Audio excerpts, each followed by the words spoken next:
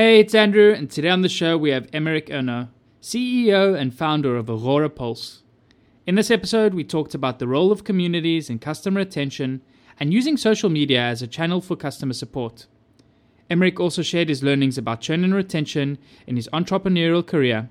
He dived deep into past churn metrics, future goals, and how he plans to further tackle churn at Aurora Pulse. We also talked about how to design your product roadmap based on customer feedback, and how you can package your product to appeal to new and different audiences.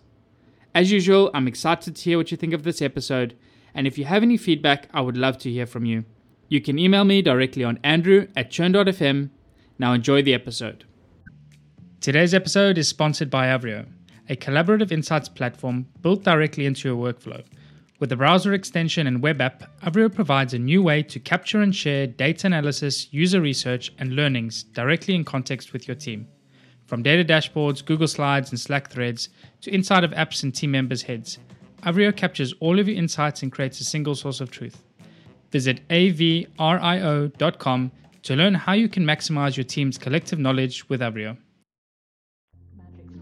How do you build a habit-forming product? You need to invest. And we saw these different... You don't just gun for revenue in the door. This is Churn.fm, the podcast for subscription economy pros. Each week, we hear how the world's fastest growing companies are tackling churn and using retention to fuel their growth. How do you build a habit-forming product? We crossed over that magic threshold to negative churn. You need to invest in customer success. It always comes down to retention and engagement. Completely bootstrap, profitable and growing. Strategies, tactics, and ideas brought together to help your business thrive in the subscription economy. I'm your host, Andrew Michael, and here's today's episode. Hey, Emeric, welcome to the show. Hey, thank you for having me. Yeah, it's been a long time coming. I've been really wanting to get you on the show to chat. And so for the listeners, Emeric is the founder and CEO of Aurora Pulse. With Aurora Pulse, managing social media has never been easier. They allow you to schedule your content, get reports, and engage followers with one simple tool. They serve over 17,000 social media managers using their tool daily. And prior to Aurora Pulse, Emeric was also the co-founder and CEO of Affinities, the first modern social network SaaS platform that grew to over 400,000 users. So my first question for you, Emeric, is what was it about social media and social networks that motivated you and excited you back then to get started in the space? And what is it about them today that continues to excite you? That's a great question. I'm not sure the answer is what you're going to expect.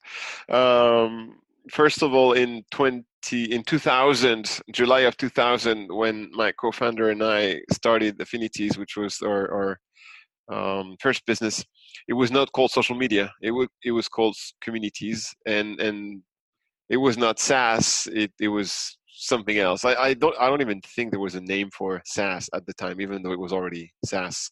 What drove me to this at the time was a completely screwed up reason, which is I had an idea for something, and Ben, my co-founder, had another idea, and I said the only way I can start a company, because I needed a partner, and he was a web developer, and definitely to build a web product, you'd better partner with a web developer than another lawyer, which is what I was at the time. Okay. So I said, well, I have to deal with that. We have to find a way. So we combined our two ideas, and it became Affinities at the time. So my idea was built around offering a platform for alumni students to connect with each other. And the funny part is that's how Facebook got started in 2004. Yeah. And Ben's idea was not so excited with my idea.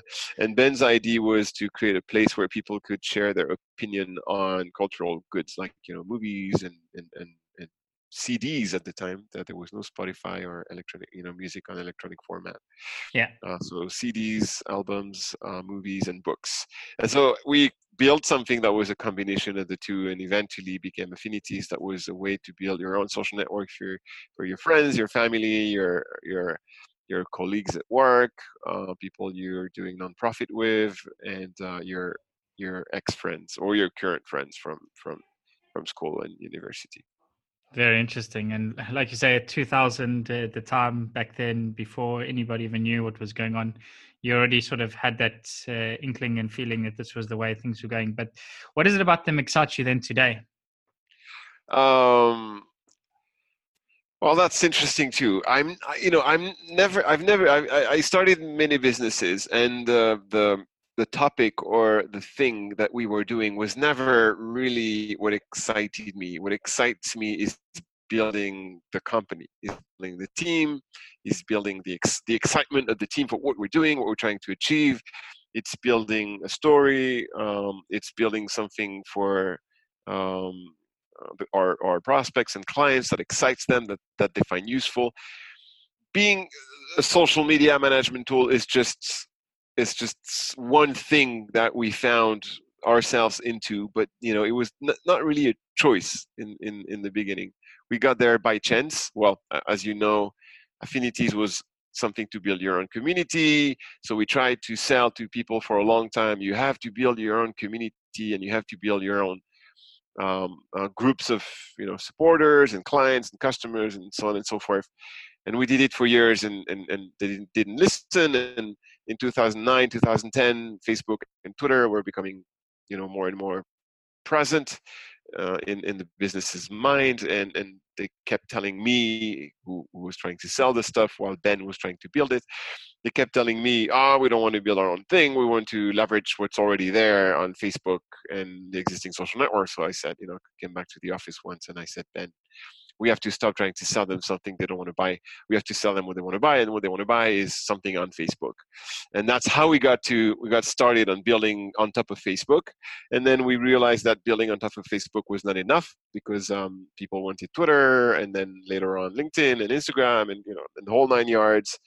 And that's it. And like we basically followed what people wanted, and and got where we are today, following, okay, let's build what they want. Okay, this is what they want and what makes sense for them on a daily basis. Let's build that. So I never woke up in one morning and say, oh my God, I want to do a social media management tool. I'd be curious if someone did, but it basically came out of necessity, basically following the path of what do the people we are talking to want, and what can we sell that they want to buy.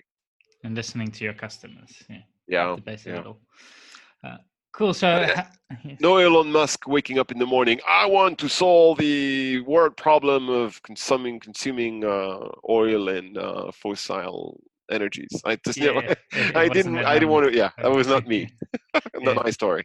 And it's very good as well that what's you and whatnot, and like I get it as well from perspective of really excitement, being that building process of building the company and creating something from nothing. It sometimes doesn't really necessarily mean what the idea is or what it's about. It's more that whole process leading up to the end. So on the topic then of social media and the show, I'm interested to hear your opinion. And do you think social media plays a role in customer retention? I per se, technically, I don't think so. Well, I don't think this is where you need to be obsessed to get better retention. I think building a community or communities around your product, your brand, definitely will help with acquisition and retention eventually. But it's not social media. It's building something or some things that are of interest for the persona or the target audience you're trying to sell something to. So let's take an example.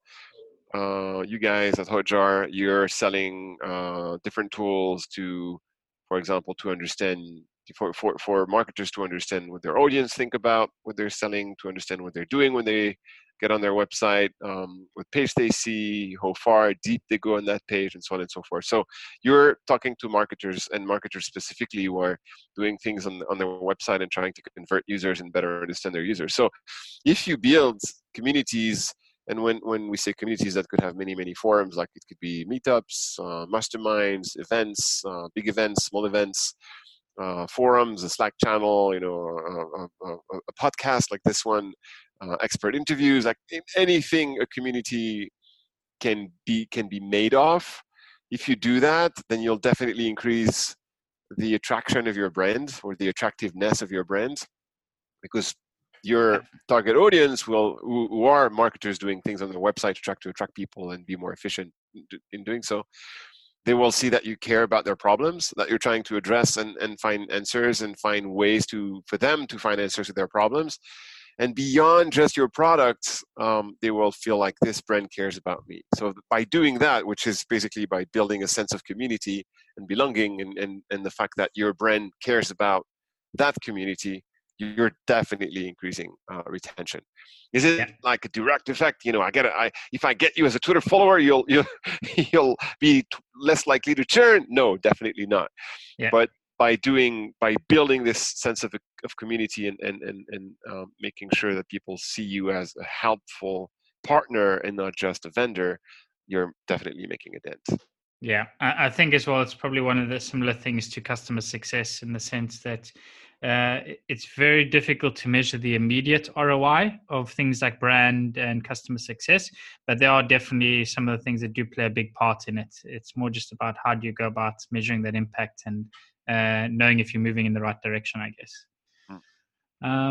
So the next thing I wanted to ask as well, interesting, on the concept as well of like customer success and support, is like social media, I think, has also been used a lot as a support channel for companies and for customers to reach out, to have that sort of direct communication line with their brands.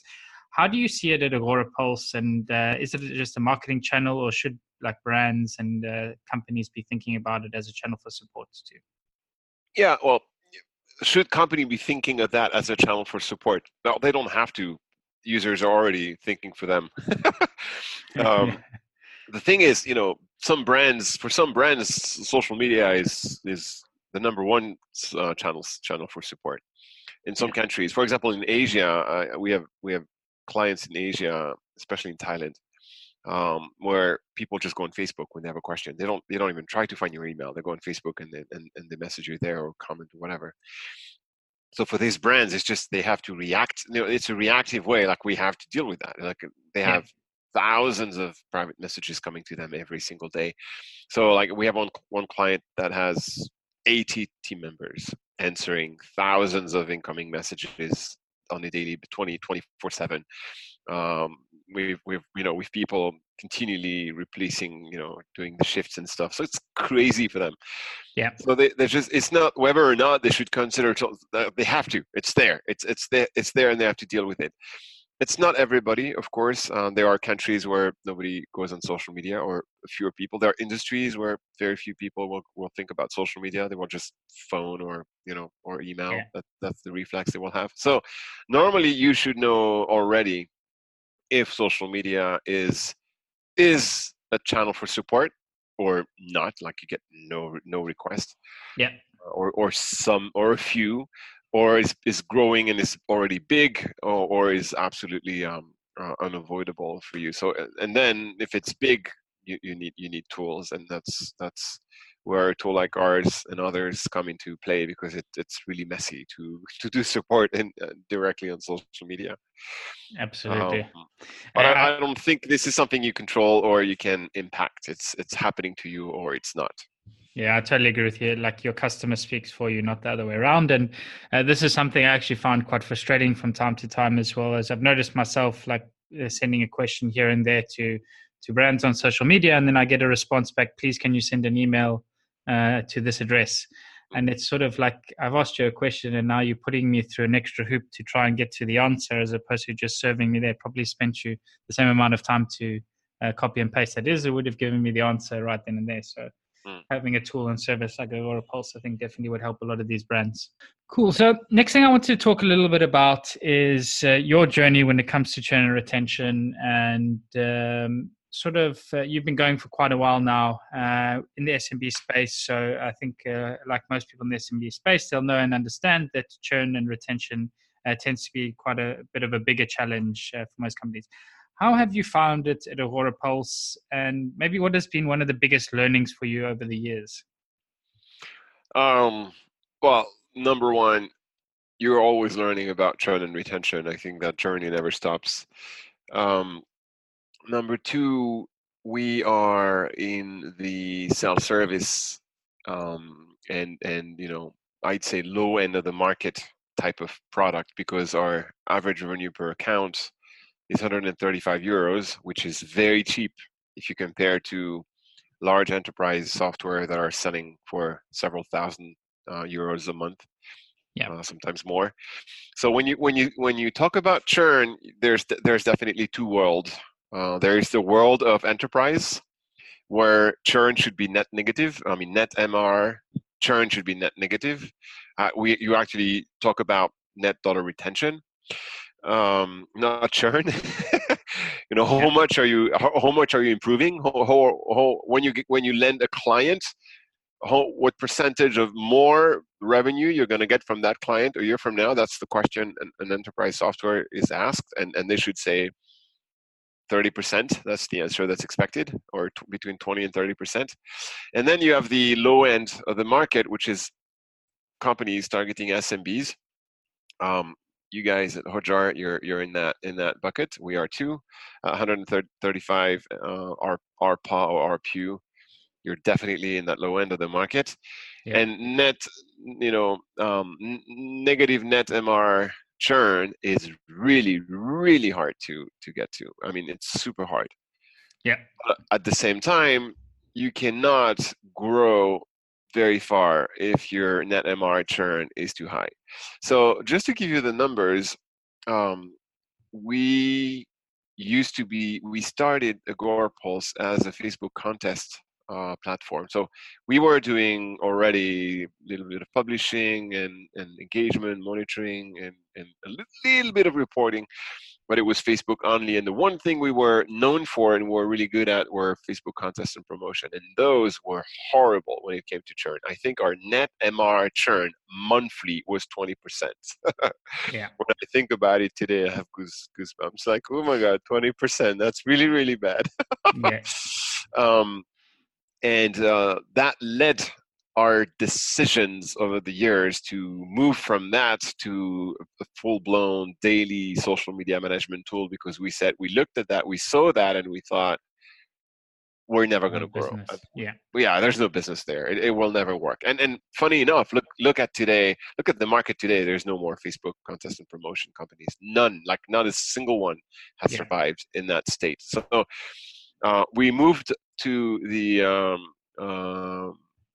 social media management by adding other social networks and adding the monitoring and the listening and the reporting and all the other stuff and the publishing, all the other stuff that people expect from a good social media management tool. Being bootstrapped took us years, but it eventually worked out for us. And we got that net MR churn down to today around 2.5%, 2.5-ish. So, some months are 2.67, some months are 2.2, 2.3. Yeah. So we're around 2.5 on average, which is much better than 20, absolutely, which is much better than 4, which we were a year ago at. So every year we're making progress, but every year that progress, the breadth of the progress is diminishing, because, we were able to move from, no, we were at 3 a year ago. We were able to move from 4 to 3 in 18, and we were only able to move from 3 to 2.5 or 6 in 19, and I think we moved from 5.5 to 4 in 17, and so on and so forth. So the more you progress, the harder it becomes, because the more diminishing returns. Yeah, diminishing returns. But it's that's interesting. The gross churn, which excludes expansion. Revenue expansion. Yeah. It was at 5 a year ago, around 5, and it's around 4 right now. So we have a little bit of expansion to make up for that gross churn that takes us from 4 to 2.5. Our goal is to get to 0. I don't have the goal to get to net negative. I think net negative is crazy hard for an SMB play. Yeah. But I do think that we can get to 0 or very close to 0. And when you look at projection of your revenue, let's say you project to have 300 new clients per month at 150 ARPA, for example. forever, like, no improvement there, never. Yeah. And you put a 3% churn on top of that, or a 0.5% churn on top of that, and you look at where you'll be in 5 years, the difference is crazy. Yeah. It's amazingly different. Like you have two different businesses. You have an sort of okay business there on the right, and you have an amazing business on the left, and it's just going from 3 to 0.5. So our goal is to get to as close as possible to 0, and we know for a fact that there is no way on earth that we'll get gross churn close to 0. There's no way. It's impossible in the SMB sector. Just the nature of the business as well. It's the nature of the business, and it's the nature of a self-service cheap product. I mean, cheap. I don't like the word cheap because it makes you feel, or people feel, that what you do is cheap, which is not the case, but affordable product. So if your product is affordable, like let's say it's $49 or $60 or even $99, it's affordable. Any decent business can put $99 on something to see what it looks like. Yeah. If it's affordable and it's very easy to get in, you can just put your credit card, get a free trial, put your credit card and see how it goes. You'll have a lot of people who come in who are not good fits. There's no way you can control that or prevent that. That will happen. And those people say, I'm not so excited. Not really what I wanted. Not really what I thought. I'm not sure. Well, let's do something else. And those people will come and go. So that is absolutely unavoidable. And if you do monthly contracts, you'll have more churn than if it's annual. I mean, look at the enterprise software. It's annual, biannual, like 3 years contract. Is crazy. Of course, they have good retention. Yeah. So for us, it's impossible. But what you can do and you should do is expand. So you have people who will leave no matter what you do, and you'll have people who will stay because you've built an amazing product, you've built an amazing customer support and customer success team, you've built an amazing community to help professionals who are that target audience, and they know that and they appreciate you for that, and you build a brand and you build a bond with them, and you've done all these amazing things. So those people are going to stay. If you cannot find a way to take more money from these people, then you'll be stuck with your 2.5 or whatever 2% net MRR churn. Yeah. If you're good, but if you find ways to sell more, like your let's say Hotjar sells ways for marketers to optimize their website so it converts more people better, more efficiently. And let's say those people also need marketing automation, simple marketing automation tool for their blog or their content or whatever, and you offer that on top of a Hotjar, like suddenly you have a Hotjar at $99 a month for whatever traffic you have, but you can also buy Hotjar automation for $49 or $79, and your audience is interested by that, and you sell that $79 to 50% of your audience eventually. So you're increasing your ARPA to your already existing good clients by $40, and that's getting your revenue expansion to a point where you can get to 0 net MRR churn, or even negative if you're really, really good, and you do that with several different products. So that's the path we're taking. We know the core social media management product will always have gross MRR churn. So my ultimate goal, just to be completely transparent with you, is to get to 3%. So 3% gross MRR churn, that's my ultimate goal. And to compensate for that, we are building on modules and add-ons that will help us cross-sell useful features that are not the core social media management product. They're on top of it. There are features that the competition doesn't offer in their product. They're coming on top of what we all do when we sell social media management products. Yeah. And people will want to buy them because it's additional value. It's not expected that they should be included in that existing plan. They should. It makes sense that they are offered on top of it. So that's the plan. That's how I want to get to 0.5 or less. Interesting. I think it was actually David Scott as well on the show who mentioned this. At HubSpot was sort of a light bulb moment when they realized the power of the upsell and net negative churn. What sort of how powerful the business model was when it came to SaaS. And like expansion in their case as well was a very, very heavy driver for getting them to that point. So what is sort of the motivation or the ideas when it comes to expansion? Like how are you going about thinking about what to build and how to package products? Because I don't think it's an easy task as well just to come up with new products to start selling to your customers. How have you gone about this process? How did you decide what to build first and how to package it? Wow. Well, number one, it's not easy. if it was, everybody would be doing it. Number two, we live in a world of chaos and competition. That's true, but we also live in a world of opportunities. I mean, when you look at how our markets are evolving and the needs of our clients and how they're served is changing every 6 months, there are new opportunities all the time, and you can find ways to help your clients with something else that's very connected to what you already sell them, but that's not well addressed as of today. And if you ask them, and you ask enough of them, they will tell you, oh, this would be cool, this would be great. And then you can start identifying patterns like, oh, a lot of people have a problem with that, and they don't have an easy solution, and none of our competitors do that. So we could build a solution to that problem that's very related to why they're using us, but it's not why they're using us, but it's connected to it. And they would totally understand that our core product is 149, and we would sell that additional solution to their existing problem at 49 or 69, whatever. And they would totally understand that. And then you do customer discovery and you ask them, what if we were to sell a solution to that problem that you told us you have, and we were to price it at that, would it be okay for you? Like, would you be okay would you see the value there? And then you can validate that the pricing you're thinking about and the solution you're proposing is worth what you want to sell it to them. And it's a long process.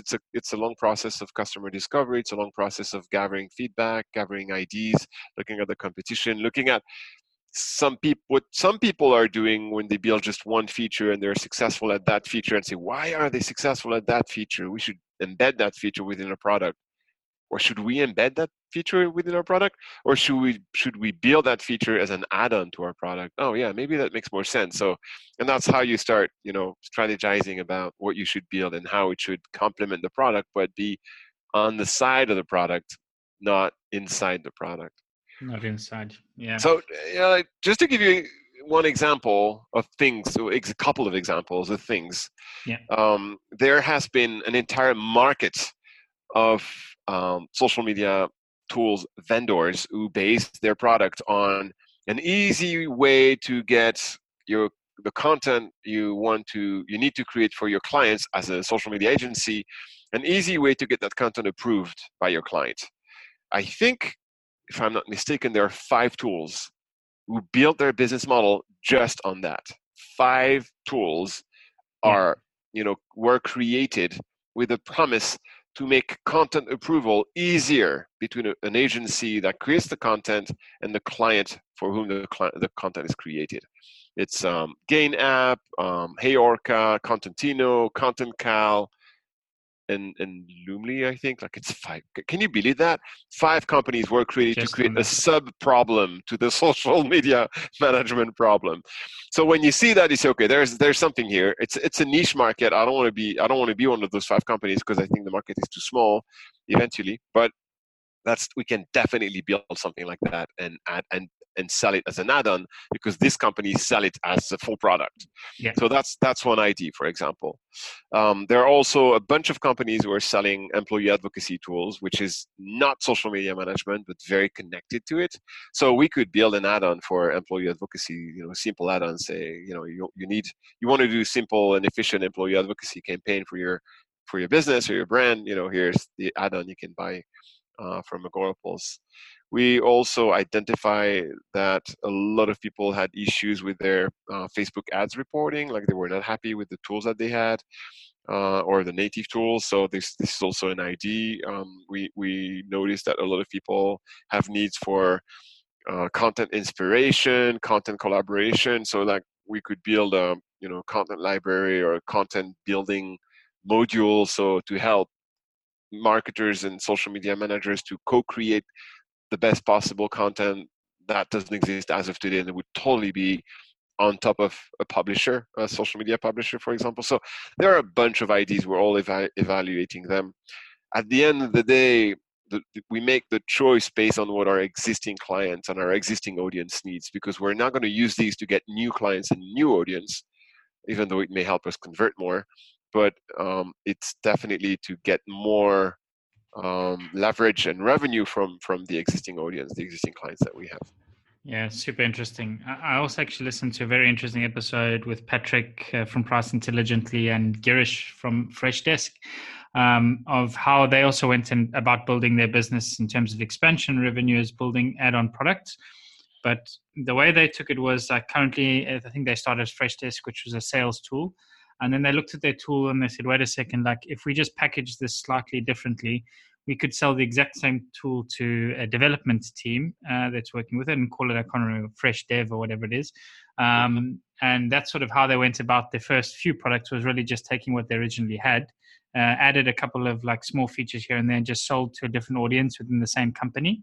And we're able to get more people. So like I think in like Aurora Pulse's case, you have obviously the social media managers using the tool, but then is there anyone else within an organization that could find what you have as a service, as a product, as an interesting angle as well, like potentially like we discussed as well, like support being one of those. And just very interesting how companies think about expansion and what to build. There was also actually, like you reminded me as well, of some research we did at Hotjar with Price Intelligently. And I can't remember the exact diagram that was put together, but essentially what we did was did a panel study, like mentioning various different features and different products that were related, but just outside of Hotjar's like product itself. And really was for us, we were doing sort of a product roadmap a study just to try and understand like what are going to be the highest priorities. And what ended up coming out of it was a section of this report was an add-on section where it was essentially the way they phrased it was customers who, or potential customers who were interested in the product, they were willing to pay a lot, but it wasn't the core group of customers. So there was enough customers to consider it, to be calling it an add-on, and they're willing to pay and spend enough for it, but it wasn't all of the customer base that it should be part of the core product, which is also a nice, interesting way, I think, of sort of looking at what to build next and trying to decide, like, is this part of our core product or is this an add-on? And Absolutely. using sort of that willingness to pay data, I think, is an interesting space. Yeah, absolutely. If everybody wants it, it should be part of the core product, and you should use your different plans to say, okay, it's part of the core product, but it's only available at $199 and not at $49, for example. Yeah. But if a subset of people want it for a very specific reason, it's just like, for example, for us, content approval workflow would only be for agencies. Agencies are 25% of our clients, so it's worth between 25 and 30. So it's an important subsegment of our clients, but it will never be everybody. So we shouldn't give that to everybody because 70% will not care. Okay. Yeah. So makes a lot of sense. So expansion then definitely being a big component of that. You mentioned as well trying to get gross down, and expansion is not going to come into that. What are some of the things that you've tried or you're thinking about looking at when it comes to trying to reduce that gross churn? The only thing there are not that many other things that you can do to reduce gross churn. Well, number one, you build a great product, and that's a never-ending endeavor. And number two, you make sure that your customer support is amazingly helpful and reactive. That's also a never-ending endeavor. And number three, you build a customer success practice. And we've started the customer success team in 2019, so that's very recent, very new for us. And obviously, our goal for 2020 is to reinforce our customer success initiatives by be very targeted about what we wanted to achieve. So, for example, one of the things we want to achieve in 2020 is to get a better renewal rate for our annual plan. So people who subscribe to an annual plan, we want our customer success people to focus on them, to just make sure that they will see enough value during that first year to renew at a better rate. I don't have the rate in mind right now, but let's say it's 25% churn after 1 year. Yeah. We'd like to reduce it to 20%, for example. I'm not going for crazy numbers, but if we can reduce that from 25 to 20%, it's a huge gain already. Absolutely. And that's the kind of thing that's the kind of thing we're going after, like making sure that we're giving them the right training, the right coaching, we're here to listen to their needs and make sure that we can, if we have a way to answer those needs, we show them how to do it. Yeah. And that takes time. It's human touch. So it's also only for larger clients. We don't do that for clients who are only paying $99 on a monthly plan because it's not worth it for us at this point. And I like as well that you mentioned sort of support being a key pivotal point. I think a lot of people as well think of support as a reactive process a lot of the time as well. But it can also be a really proactive component as well when it comes to tackling churn. And similar to sort of, this is something actually someone from our team at Hotjar was trying to introduce now with us, is the idea of like having this mindset of proactive support. So somebody might come to us with a ticket and they have a problem, and the support team will realize that they haven't tried to use a tool or service. And then this was actually Diana who introduced it. And then the support team would then try and say, hey, but you haven't used polls, and share an article with them or post, because it's just another opportunity. It's another touch point you have with your customers. But too often these touch points are lost opportunities. It's just sort of serve the customer into the next one. But if you think support is sort of a growth channel and as a channel to engage and sort of educate your customers, it can also be a super powerful tool for you. Yeah, it's funny you mentioned that, because we've had, I think we still have, but I'm not sure where it is, but we've had an initiative called Support Plus Plus within the company, and it was exactly this. It was, Support Plus, like i.e. you've had that conversation about a question or a technical issue or something. Once it's solved, and that was the prerequisite, you have to solve the problem first or answer the question first. But once you've done that, then try to go understand what the client is using, not using, and try to find a way to help them beyond the mere question that they came to you with. And that was exactly the same mindset. Let's see what more we can do when we do support, because we have that conversation.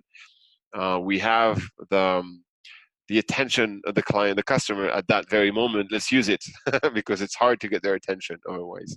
Yeah, and you're turning something as well that might have been a negative experience into a really positive one if you're able to teach them or show them something new that they didn't know that they could actually now achieve that they couldn't before. Cool. So last question that I ask everybody on the show is, let's imagine something strange happens and you decide to join a new company. At this new company, churn and retention is not great at all. And you've been tasked to try and turn things around for this company. They've given you 3 months, 90 days to show some results. What would be some of the first things you'd want to be doing in those first 90 days? Well, I will tell them that I cannot be responsible for something I don't understand, and they cannot hold me responsible for something they don't give me an insights about. So step one is, do you know why people are leaving? If you don't, then there's nothing else you should be doing than understand why they're leaving. And the only way to do that is to have offboarding questionnaire. When people want to cancel, they have to tell you why they want to cancel. And we've built many, and now we have one that works pretty well. It's never perfect, but it's much better than nothing. So you understand at scale why people are leaving your product and why they're moving on to something else. Yeah. And if you don't even have time for this, well, you have to try to talk to people who have churn. And trust me, this is beyond hard, because once they're gone. They don't want to talk to you anymore. So you have to ask for a budget for Amazon gift card, and I'll give you $50 on Amazon gift cards if you talk to me and tell me why you left. So something like that. But that's step one. As long as you don't know that, anything you would do will be worthless.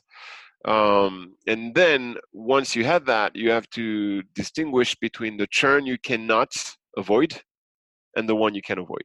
The churn you cannot avoid, let me give you an example. That's what we identified when we had the exit questionnaire, is that, for example, the social media agency that has lost the one client they subscribed to our product for. And we call that client lost. And if they lost their client, they don't need your tool anymore because they don't have any more work. You can't do anything about that. There's nothing you can do to avoid that client to be in a position to have to cancel the plan with you. So that is the unavoidable churn. That you have to put in bucket 1. And you have to put the avoidable churn in bucket 2 and look at the percentage of your churn and see how consistent it is over the month. And then decide, okay, there is X percent that we cannot do anything about. That's it. Let's not obsess about this. Acknowledge it. This is the threshold. Like, we can't go beyond that. That's why my goal for gross churn is around 3%. And then there's all that stuff we can fix. We're never going to fix all of it. There will always be good reason for them to leave us. But let's look at the low-hanging fruits and let's start with them. So that's exactly what we've done, and that's what we keep doing every day, every month, and that's the strategy and the tactic I would tell them. And really understand where you stand. Your SMB, your self-service, okay, this is what the number should be. Your enterprise, this is what the number should be. And if you're self-service and SMB and you're at 6% net MR churn, I will tell you this is not good. You have a problem. You have to figure out what it is. You also have to be mindful of what is the normal churn for the business I'm in. You remember when I was in the Facebook contest and promotion, the churn was high, and there was a reason for it to be high because people came with us for a month or two and then left. And it was normal. It was not my fault. It was the fault of the business I chose. So if you're in that place, what you need to do is change your business. No, really. I mean, you can't fix it. So you have to twist or pivot or whatever, but go to a different business. Propose something that's valuable all year long and not just one month or two. So, there are very, very different things I would tell to someone who asked me that question, but those are the basics I would start with. Very nice. I like as well how you've sort of classified unavoidable churn as well, and to give you an idea of the benchmarks that you should be shooting for. Because potentially if you have a large percentage of your audience that's churning and it's unavoidable, it's out of your control, you either need to find a new business, like you said, or B, just accept and acknowledge that that's something you're not going to be able to fix and really focus on the problems and challenges that you can fix. Yeah, absolutely. So, Aymeric, thanks so much for joining the show today. It's been really, really great having you. Is there anything you want to leave the audience with before we go? How can they keep up to speed with what you're working on? Anything they should be checking out or looking out for? Don't look at churn as something you need to fix. Churn itself is a symptom. It's a consequence. It's not the problem, right? Yeah. So when people tell you, we need to fix churn, flee away because you can't do that. I remember a friend of mine who was hired at a company, and they told him, your churn is your metric. You're responsible about retention and churn. And gosh, I mean, churn is everybody's problem. It's product's problem. It's support's problem. It's strategy, CEO, whatever.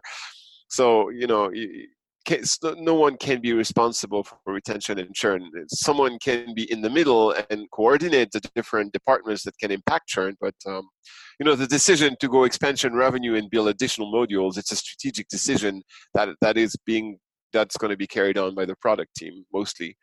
So it cannot be the customer success team responsibility, for example. That's the message. Like, you can't fix churn. You can't fix everything that's generating the churn, but it will be eventually a product problem, a strategy problem, a support problem, and that's it. So yeah, absolutely. 100% agree with you. This comes up quite a bit as well on the show. Is like who owns churn. It's such a nuanced problem. Like, it's impacted by so many different factors and ways. So it just really needs to be everybody thinking about it all the time. Yeah. Thanks so much for joining today, Aymeric. Like, really, really appreciate it. Wish you best of luck now going forward. My pleasure. Thank you for having me today, and have a good one. Talk to you soon. Cheers. Cheers.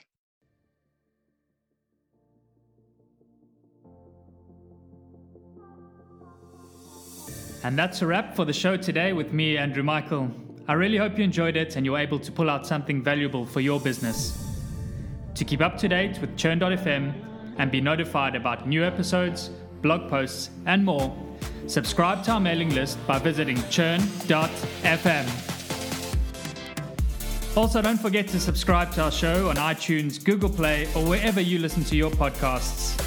If you have any feedback, good or bad, I would love to hear from you. And you can provide your blunt, direct feedback by sending it to Andrew at churn.fm.